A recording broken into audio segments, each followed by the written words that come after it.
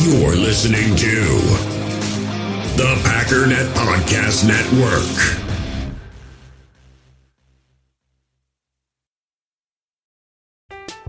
I'm Alex Rodriguez. And I'm Jason Kelly. From Bloomberg, this is The Deal. Each week, you'll hear us in conversation with business icons. This show will explore deal-making across sports, media, and entertainment. That is a harsh lesson in business. Sports is not as simple as bringing a bunch of big names together. I didn't want to do another stomp you out speech. It opened up so many more doors. The show is called The Deal. Listen to The Deal. Listen to The Deal on Spotify.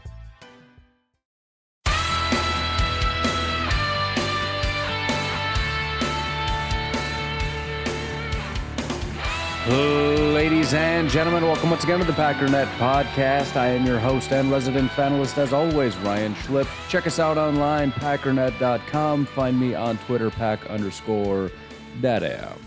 So, I want to start this fine Monday morning looking at some statistics. Today, what I want to look at is interceptions. I didn't get this question out on Twitter. It was a weekend. I don't know. But I got it now. So if you want to answer the question in your head and pause it and think about it or whatever, go for it. But this is maybe I'll put it out on, not very many people are awake anyways. It would be a good one because this one's difficult. And it also really points at a few people that are not really highlighted among Packers defenders. One in particular is not highlighted enough. But we're looking at primarily multiple interception games. For example, January 24th, 2021, Jaire Alexander has two interceptions in one game. But honestly, that's not as impressive as it seems, as much as it seems extremely rare. 163 times that's happened. And you look at guys like Charles Woodson, he's done it multiple times. Willie Wood has done it multiple times. Leroy Butler, a lot of guys that you would expect. Morgan Burnett has a couple. Herb Adderley has a bunch. So how about 3 or more, which seems absolutely crazy? Believe it or not, and maybe this has to do with the rules changes. I'm sure it does, all that kind of stuff. It's easier for quarterbacks, et cetera, but it's still impressive. The last time any Green Bay Packer has had 3 interceptions in a single game or more was 1984 Tom Flynn. That was in our 41-9 victory over the Detroit Lions. Before that, well, we'll skip the people that maybe had more. Ted Hendricks, 1974. Ken Ellis, 1971. Bob Forte, 1947. Herm Rohrig, 1946. Joe Laws, 1944. Ted Fritsch, 1944. And Irv Komp, 1943. But 2 different Packers had 4 interceptions in a single game. In 1953, Bobby Dillon did it. Again, was it against the Detroit Lions? In fact, 3 of these 10 games came against the Detroit Lions. Somehow in 1953, Bobby Dillon had 4 interceptions and we still lost the game 15-34. Can you imagine how badly we would have been beaten by Detroit if we didn't have 4 interceptions? And then Willie Buchanan, 1978, 4 interceptions against the San Diego Chargers. But here's another really interesting question. If you want to look at some of the best DBs the Packers have ever had, how many times have you gotten multiple interception games? There are 33 Green Bay Packers with at least 2 games in which they had at least 2 interceptions. Ted Fritsch in the 40s, Rebel Steiner in the 50s, Val Joe Walker in the 50s, Benny Aldridge, 1953. Ray Nitschke had 2 of those games, which is pretty dope. 2+ interception games. Both of them, by the way, came against Dallas. So guy just hated Dallas, apparently. One of those, he actually scored a touchdown. Didn't really need it. We beat him 41-7. So, you know. Jim Hill in the 70s, Tom Flynn in the 80s, Mark Murphy in 88 and 91. That's super random. Pretty sure there's no relation, although Mark Murphy did play in the NFL, and I believe he was a safety. This Mark Murphy is a safety. But we had Mark Stephen Murphy. The president and CEO of the Green Bay Packers currently is Mark Hodge Murphy. And he played for Washington, I think, most or all of his career. Yeah, all of his career, 77 to 84. What was this guy's years? 80 to 91. So, fair enough. Dave Brown, Tyrone Williams, starting to get a little bit more modern, 99 and 2001. Mike McKenzie, same time period. I do remember Mike McKenzie for sure. Atari Bigby actually had multiple 2-interception games, which is honestly pretty shocking because I only remember Atari Bigby just smoking people. You could have told me Atari Bigby has never had an interception in his career, and I would have believed you. 2 interceptions against Seattle in 2009 when we won 48-10. Atari Bigby had 2 picks against the St. Louis Rams in 2007. Morgan Burnett had 2, which is just crazy. Those guys were side by side. Bill Forrester in the 50s. Ken Ellis. Now we're up to 3. So now we got guys with 3 games in which they had at least 2 interceptions. Bill Forrester in the 50s, Ken Ellis in the 70s, Willie Buchanan in the 70s, Mark Lee in the 80s, Tim Lewis in the 80s, Darren Sharper, 2000, 2001, Tremont Williams, and everybody's favorite safety, HaHa Clinton Dix. I'm telling you, man, Packer fans don't appreciate him enough. I know things weren't the best in the world, but he was decent, man. And then he did us the ultimate favor, went to Chicago and was like, man, I don't want to play anymore. Speaking of, one of his 2 interception games came against Chicago. 2016, December 18th, 2016, we beat Chicago 30-27. The other 2 games we actually lost, so that's random. That's got to be just horrible. But yeah, 3 2-interception games for HaHa Clinton Dix. Next up, guys with 4 multiple interception games. Charlie Brock, 30s and 40s. Joe Laws in the 40s. Bob Forte in the 40s, Ted Cook in the 40s, and then Willie Wood, much more well-known name, in the 60s and 70s. And again, keep this in the back of your mind, like how rare this is. First of all, just getting any 2-interception games, these guys that I listed have 4. So we're already well past anything that's really likely to happen for anybody in the near future. And we've got a long way to go. Not in terms of names, there's only 6 guys left, but it goes up pretty exponentially from here. Irv Comp is the only Packer with 5 games with multiple interceptions. He played in the 40s. Leroy Butler had 6. 1998 against the Giants, he had 2. He had 2 against Detroit in 97, 2 against Minnesota in 97, 2 against San Diego in 96, 2 against Tampa in 96, and he had 2 against Minnesota in 1990. So Minnesota, and Detroit. He got 3 rivals in that group, but 6 times with multiple interceptions. He ended up scoring a touchdown against San Diego. The only other guy with 6, appropriately, Charles Woodson. Minnesota in 2011, Carolina in 2011, Detroit in 2009, Cincinnati in 2009, Detroit in 2008, Seattle in 2006. But wait, there's more. Herb Adderley, 7 games with multiple interceptions. Pittsburgh in 69, Atlanta 68, Baltimore 65, Pittsburgh 65, Chicago 64, Baltimore 63, Minnesota 62. That's the year I'm listing off if people are confused. Like, what numbers does he keep saying at the end? I'm so confused.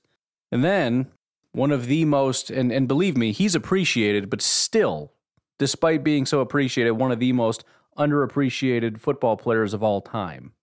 Arguably the best wide receiver in Green Bay Packers history, not to mention one of the best in NFL history.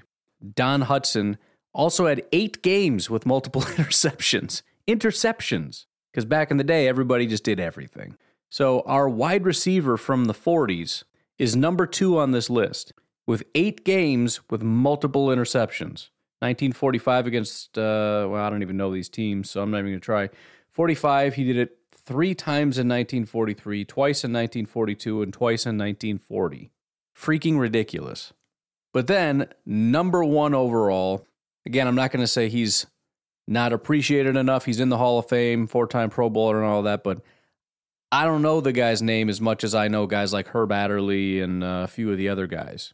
But 11 times, Bobby Dillon. Safety Bobby Dillon from 1953 to 1958.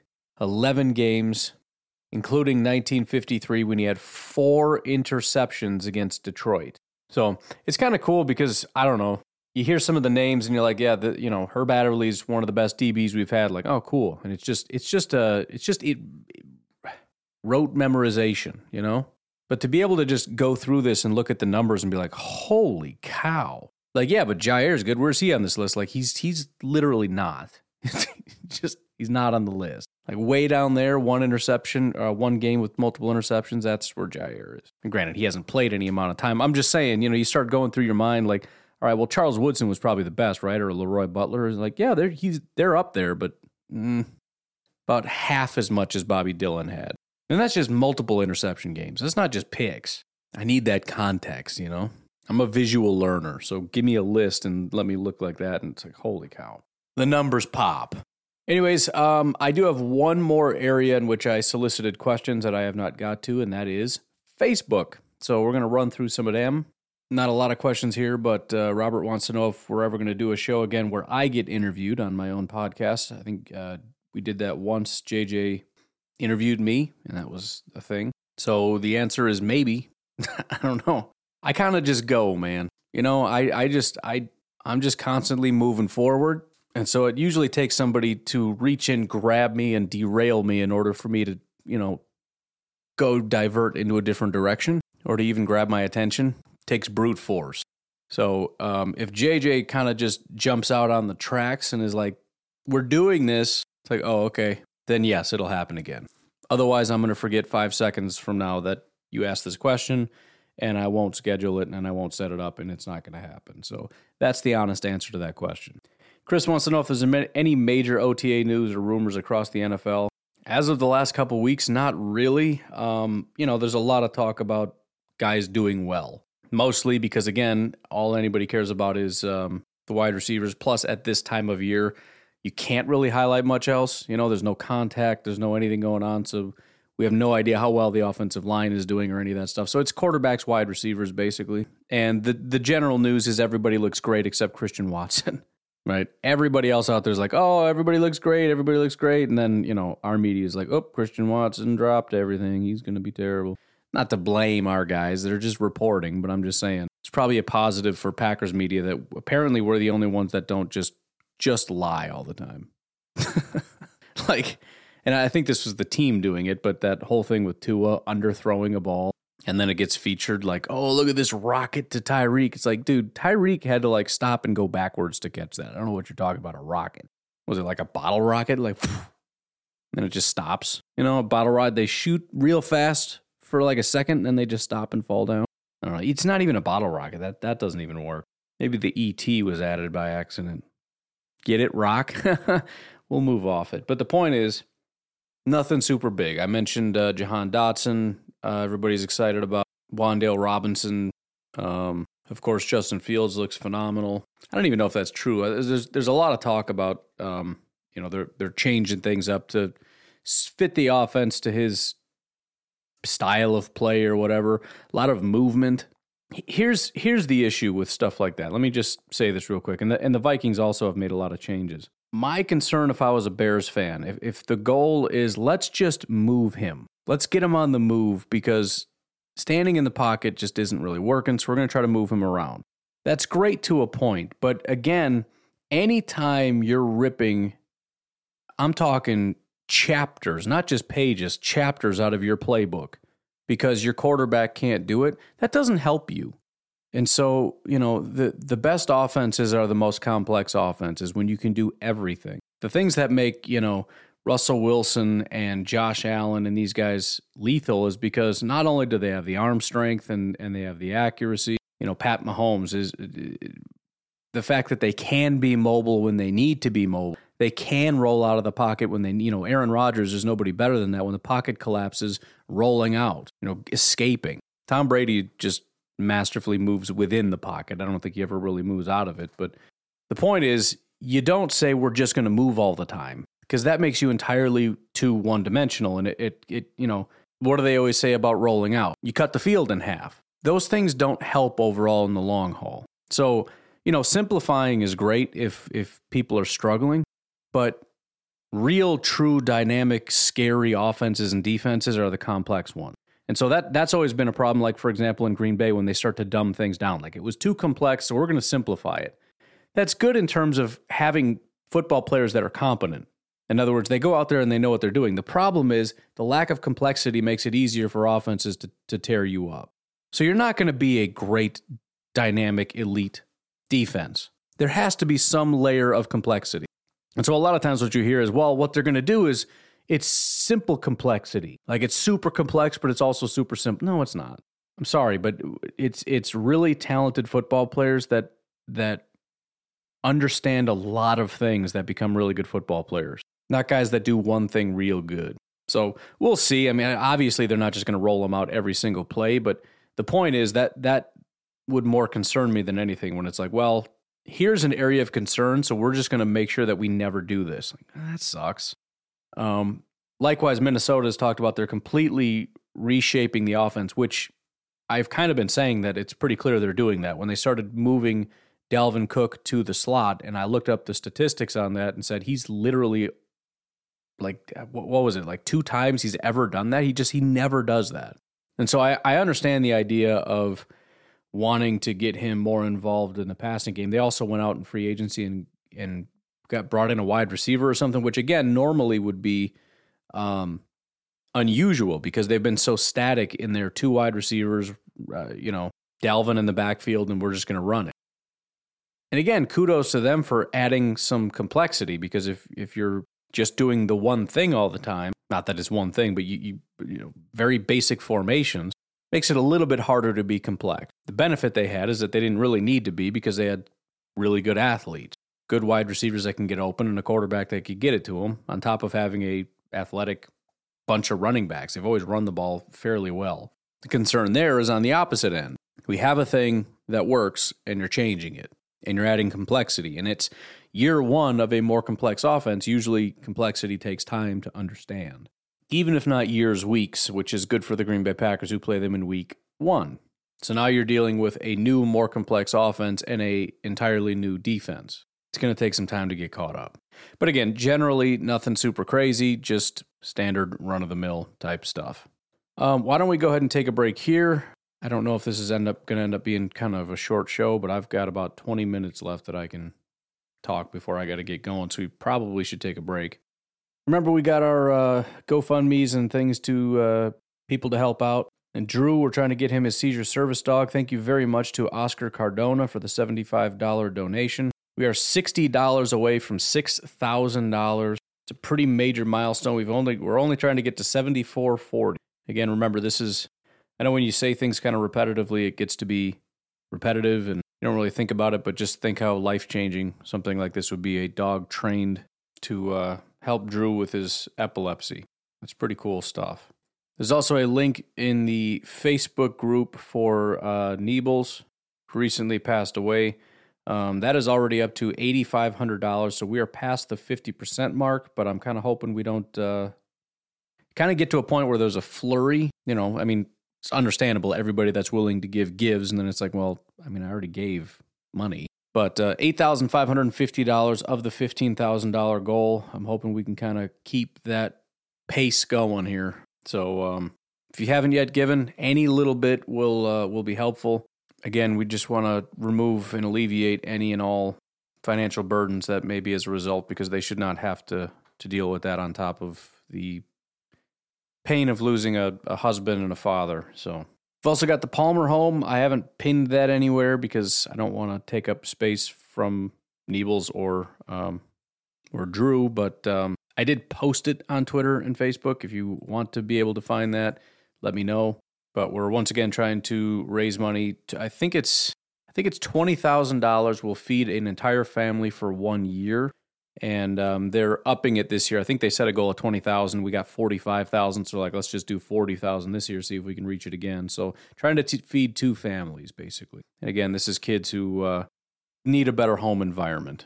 And so they have these homes that can house, I think it's only like 4 kids. And then there's 2 parents in the home. So it's just a much more stable and loving and nurturing environment.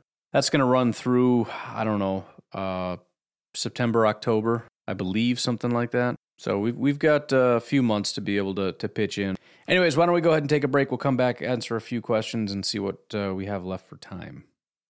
In the hobby, it's not easy being a fan of ripping packs or repacks. We get all hyped up thinking we're going to get some high-value Jordan Love card, but with zero transparency on available cards and hit rates, it's all just a shot in the dark. Until now, introducing slab packs from arenaclub.com, the only repack that provides real value, a complete view on all possible cards, and clear hit rates for each one. Now when I buy slab packs on Arena Club, it finally feels like I know what I'm getting. And honestly, the best thing for me and my son is the fact that we're kind of novices into this. When I walk into a card shop with my son, and a card says it costs $40, kind of just taking his word for it that that's a good value.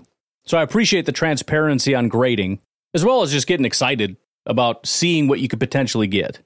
Right now, you can get 10% off your first purchase by going to arenaclub.com/packdaddy. Wow, that's crazy offer. 10% off a $400 slab pack. That's $40 right there. Anyways, that's arenaclub.com/packdaddy for 10% off your first purchase. We all have smartphones, and we all know they're pretty amazing, but they also can be amazingly distracting, especially when we're around other people. So US Cellular wants us to reset our relationship with our phones by putting down our phones for $5. That's right, a company that sells phones wants us to put down our phones. And to see what we find, learn more at uscellular.com/built-for-us. I'm Alex Rodriguez. And I'm Jason Kelly. From Bloomberg, this is The Deal. Each week, you'll hear us in conversation with business icons. This show will explore deal-making across sports, media, and entertainment. That is a harsh lesson in business. Sports is not as simple as bringing a bunch of big names together. I didn't want to do another stomp you out speech. It opened up so many more doors. The show is called The Deal. Listen to The Deal. Listen to The Deal on Spotify. Another day is here, and you're ready for it. What to wear? Check. Breakfast, lunch, and dinner? Check. Planning for what's next and how to save for it? That's where Bank of America can help. For your financial to-dos, Bank of America has experts ready to help get you closer to your goals. Get started at one of our local financial centers or 24/7 in our mobile banking app. Find a location near you at bankofamerica.com/talktous. What would you like the power to do? Mobile banking requires downloading the app and is only available for select devices. Message and data rates may apply. Bank of America NA, member FDIC. When you need mealtime inspiration, it's worth shopping Kroger, where you'll find over 30,000 mouth-watering choices that excite your inner foodie. And no matter what tasty choice you make, you'll enjoy our everyday low prices, plus extra ways to save, like digital coupons worth over $600 each week. You can also save up to $1 off per gallon at the pump with fuel points. More savings and more inspiring flavors make shopping Kroger worth it every time. Kroger, fresh for everyone. Fuel restrictions apply. Jeff wants to know what players are most likely to be punt returners and kick returners this year. Any chance that Amari is still in the group, or is he done as a return man? I'll say he's unlikely to win the job. I don't know that he's done. The fact that we have a new special teams coordinator makes me think we're kind of going to start from scratch. But generally, I mean, if you just look at the offensive line and the wide receivers and everything else, as I've been telling you guys, which most of you already know, but just for those that don't panic, right? A lot of us want to hear that all the rookies are now number ones, you know, the offensive line and the wide receivers and all that, and none of the guys we drafted are the number ones on wide receiver. Generally, what they do is they keep things the way they were, and they give respect to the veterans that are here and that have done it. You've been here, you know what you're doing, you've kind of earned your stripes a little bit, you get first crack.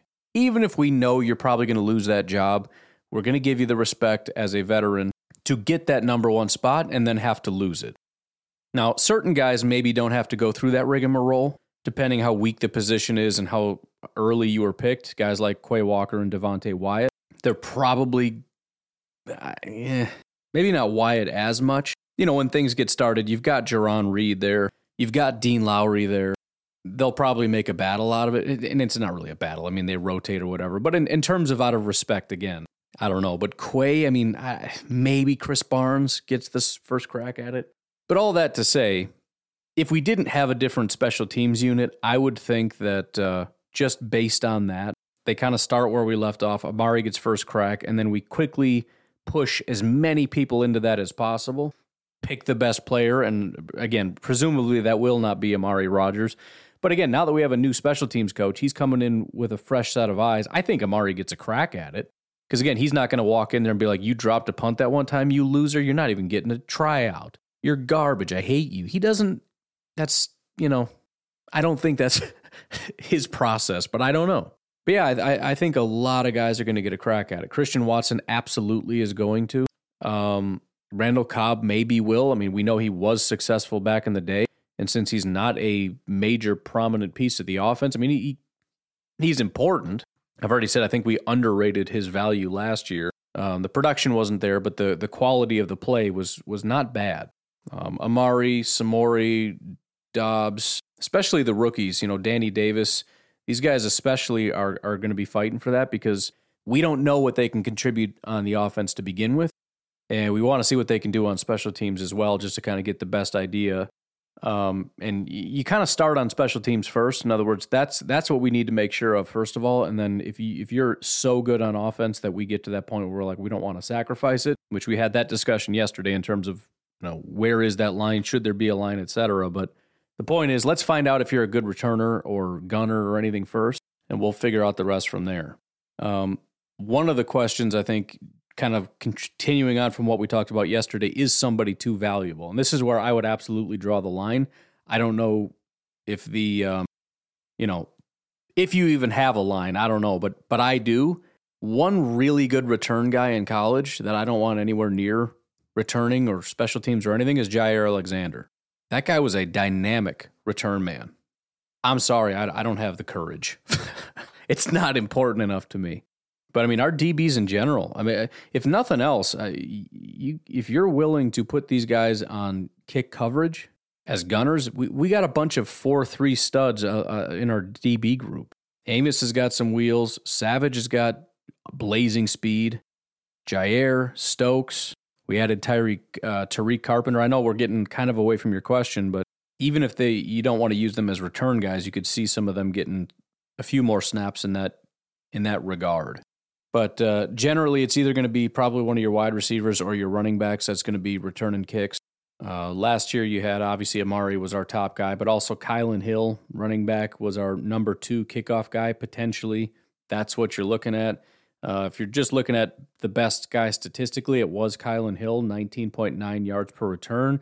That's not the greatest numbers in the world, but he was number 1. After that was actually Malik Taylor, who was the 3rd highest on the list, so another potential kick return guy. You also, where are we at here?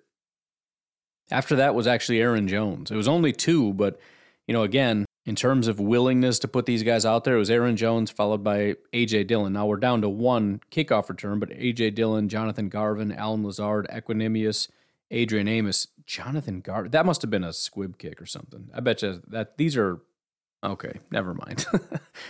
These have got to be onside kicks. But Aaron Jones had 2. He wasn't good at it, 9.5 yards per return, but it was a thing. Punt return is where it gets a little bit less. There's not nearly as many guys, but Amari, obviously, 22 returns, followed by David Moore, followed by Malik Taylor, and Randall Cobb actually had 1. So they did try him at it. Unfortunately, Malik Taylor and Randall Cobb each had 1 opportunity. Both of them muffed the punts. Amari muffed 1 on 22 attempts, and he's just the worst ever. Does anybody remember Malik and Randall Cobb also did it on 1 attempt? So I guess if you're asking me to put money down, jeez, I don't know. I'm just gonna roll the dice on some rookies. We got a bunch of wide receivers. I don't think they're all going to be big contributors.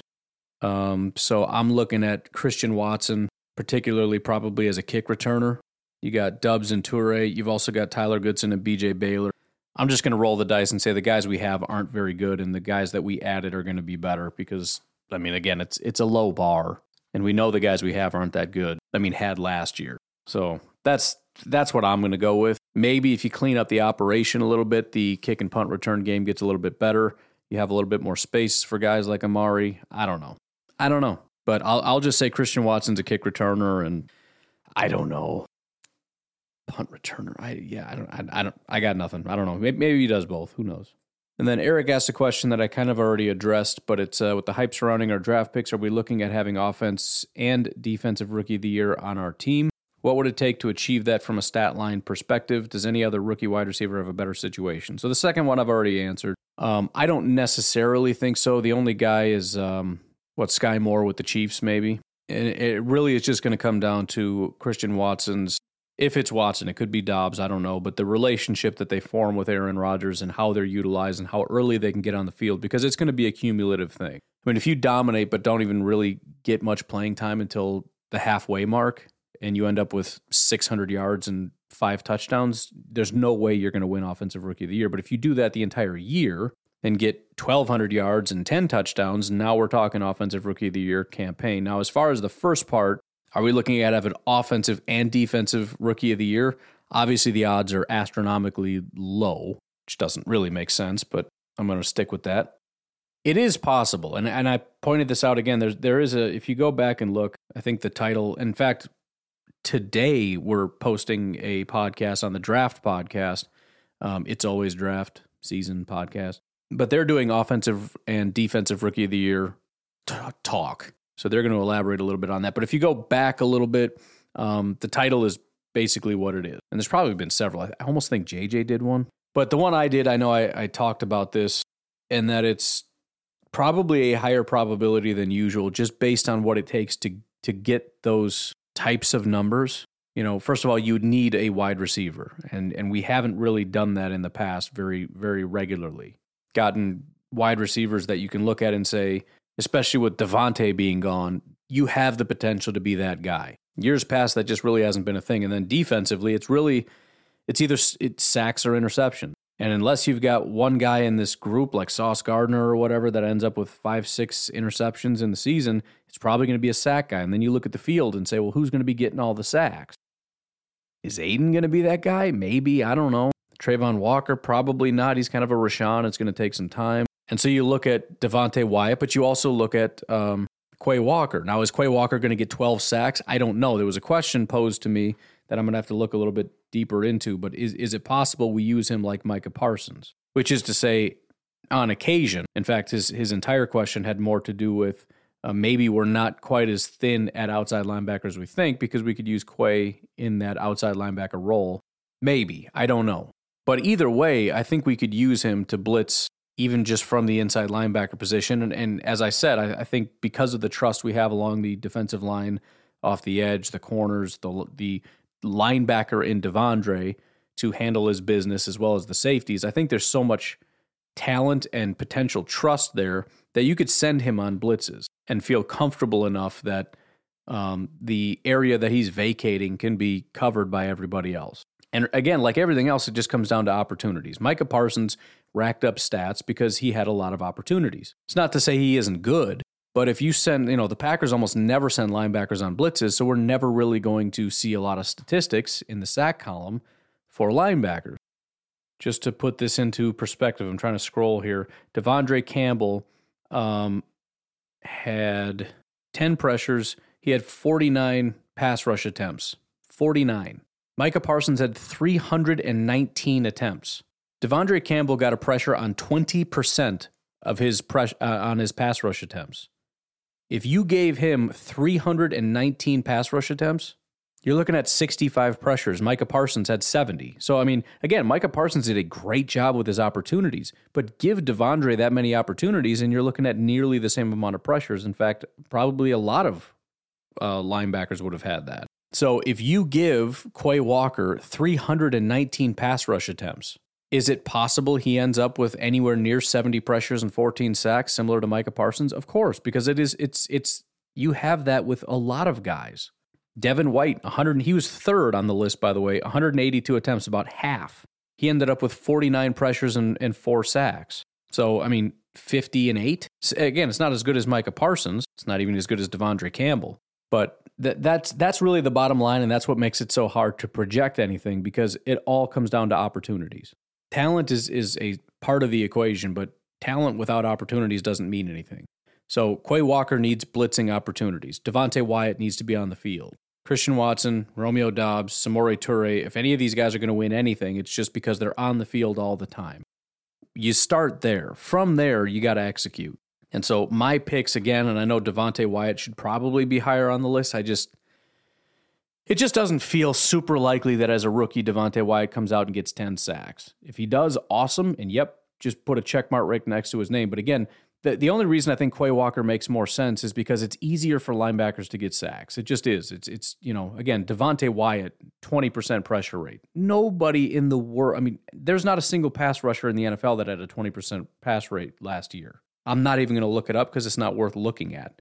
But it's not uncommon for linebackers to get 20 because it's the same as firing a corner from a blitz from a slot corner. The offensive line's not ready for it, so there's a higher chance that they're not even looking. It's the same with the delayed blitz from a linebacker. When you bring him, the offensive lineman doesn't get off his block fast enough, he doesn't see you, and you slip through. I don't know why teams don't do it more often, probably because good enough quarterbacks will see that guy coming and will say, well, no, you just left that spot open, so I know exactly where to go with the ball. And so if that linebacker doesn't get there in like 2 seconds flat, it's going to end up being a big play. But again, if you got a good enough, fast enough defense, quarterback might be like, I don't know. And maybe you almost want him to. Because if you know Savage can close that fast and can get up there, maybe you're just baiting a pick with that. You throw it, it's picked. If you don't throw it, it's a sack. I like my odds there. So again, to revisit your question, are we looking at having offensive and defensive rookie of the year on our team? No, we're not looking at having both. I mean, it's not impossible, but it's extremely unlikely. What would it take to achieve that? Sacks, picks, yards, touchdowns. Does any other wide receiver have a better situation? I would say no, other than the part where, again, the Packers tend to not want to push guys out there, but there may be a little bit more desperation in this situation, which might work to our advantage. We need a guy like Christian Watson to, produce. And so you're going to go out there, you're going to play, you're going to produce. And that's just the end of that. By the way, I'll end with this. There's a lot of rumors out there that the Packers are either trying to trade Jordan Love or on the verge of trading for Jordan Love or whatever this is literally the headline of one of the articles. Packers on the verge of trading former first-round pick. A lot of this is clickbait based on, people take little dribs and drabs here and there and then turn it into clickbait. So this is primarily coming from a couple different sources, one of them being the report a while ago on the Pat McAfee show from Ian Rappaport saying, I think they had interest. I don't think they got the right price, which is a whole lot of thinking and not knowing anything. But the biggest reason why it's recropping up now is ESPN's Rob Demovsky wrote in an article, quote, here's why it's a critical juncture for both Love and the team to look. That took him in the first round of the 2020 draft. If the Packers believe Rodgers will play beyond 2022, they'll probably try to trade Love next offseason. If they keep him, they'll have to decide by next May whether to pick up the fifth-year option on his rookie contract. Here's the situation. It's pretty straightforward to me. Number one, they're not on the verge of trading him because that doesn't even make sense. Nothing that I just read to you would indicate that they're on the verge of trading Jordan Love. It says if they believe he'll play beyond 2022. They don't know if he's going to play beyond 2022. Aaron Rodgers doesn't know if he's going to play beyond 2022. I don't know how many times we have to go down this road and explain the same thing. He doesn't know. And when the season ends, guess what? He's going to do the exact same thing he did this past year. Unless he's already got it resolved and he's like, you know what, I'm hanging it up. But I doubt it. Because again, he likes to be deliberate in what he does. He's not going to be spending a lot of time focusing on anything other than being a football player. So once it ends, he's going to want some time to digest, to sit down, to relax, whatever. Once he makes his decision, then we'll have a better idea about Jordan Love. If he decides to leave, then Jordan Love is our starting quarterback. If he decides to stay, that's where this kicks in and you start to say, what are we going to do with Jordan Love? Now, it doesn't make things necessarily easy because you look at it and say, well, obviously he's staying, so we got to move on. Really? Because it's pretty unlikely we have Aaron. That's the thing. Every year we delay moving on from Jordan Love, we're getting closer and closer to that point where we need Jordan Love. So unless we're going to do something as far as drafting a quarterback, we can't really move on from Jordan Love because that doesn't make sense. Right? If Aaron Rodgers says I'm staying and then we move on from Jordan Love, now what? What did we just fix? Well, we don't have to pay Jordan Love. Great. We don't have a quarterback. And please, for the love of all things, I know he's a good dude. I'm glad he's a Packer. Do not tell me about Kurt Benkert. Come on now. Because I know there's going to be some truthers out there that are like, we don't even need him. We got Kurt, man. We're good. No, we're not. But I think what we're going to need to really do, the biggest reason I want to bring this up is I think it's really, really, really becoming critical that we get a firm answer on Jordan Love. I don't know how we get that, but whatever it is that's been lacking, you need to really push this guy. You really need to push him. because you have to get an answer on whether or not this is the guy. And if it's not, we have to do something. Like something. And who knows, maybe we're going to end up being that team like everybody else these days that just trades for veterans. Because, I mean, you can't just especially if you're picking at pick 28, you can't just manifest great quarterbacks to fall to you. And do you swing at a quarterback just because you need one, even though you don't think this is a guy that's going to carry you? Or do you just continue drafting well, pick the best player available, and see how it goes? In which case, you're looking at, bringing in Sam Darnold or something. Oh, geez. I don't know. I hate to end it that way, but the point is we got to start getting some solid answers because Aaron Rodgers is not going to be around much longer. This guy he really loves retirement. The thought of it, the smell of it, everything about it. He wants it badly. He just also really likes football. But every year of training camp, of all the workouts, all the meetings, all the stuff, all the sacks and the hits and it all just starts to wear on you to the point where football isn't quite as appealing. And once we cross that threshold, we have a very serious decision to make. And as of this moment, we don't have a quarterback. And so whatever it is Jordan Love needs to do to be that guy, we got to get it out of him, like this year. Because next year, as this article lays out, we either pay him to stay and be like the guy. Like we got to give him a lot of money. I mean, it's not like break the bank money, but it's a lot more than you want to pay a guy that you don't think is very good just because you can't make a decision on whether or not this is the guy or not. That's not where you want to be. Or we got to move on, in which case we just don't have anybody but Rodgers, and then Rodgers really just has this team over a barrel. But anyways, point is don't buy into any reports because I've seen 2 or 3 of these now. Just basically, quote unquote, reports that they're about to trade Jordan Love. It's silly and it's based on nothing. It's not to say that it won't happen. Anything could happen. It'd be crazy stuff that happens all the time, but it's not based on any kind of report. These things are all just made up. So anyways, I got to get out of here. You folks have yourselves a wonderful day. I'll talk to you tomorrow. Have a good one. Bye-bye.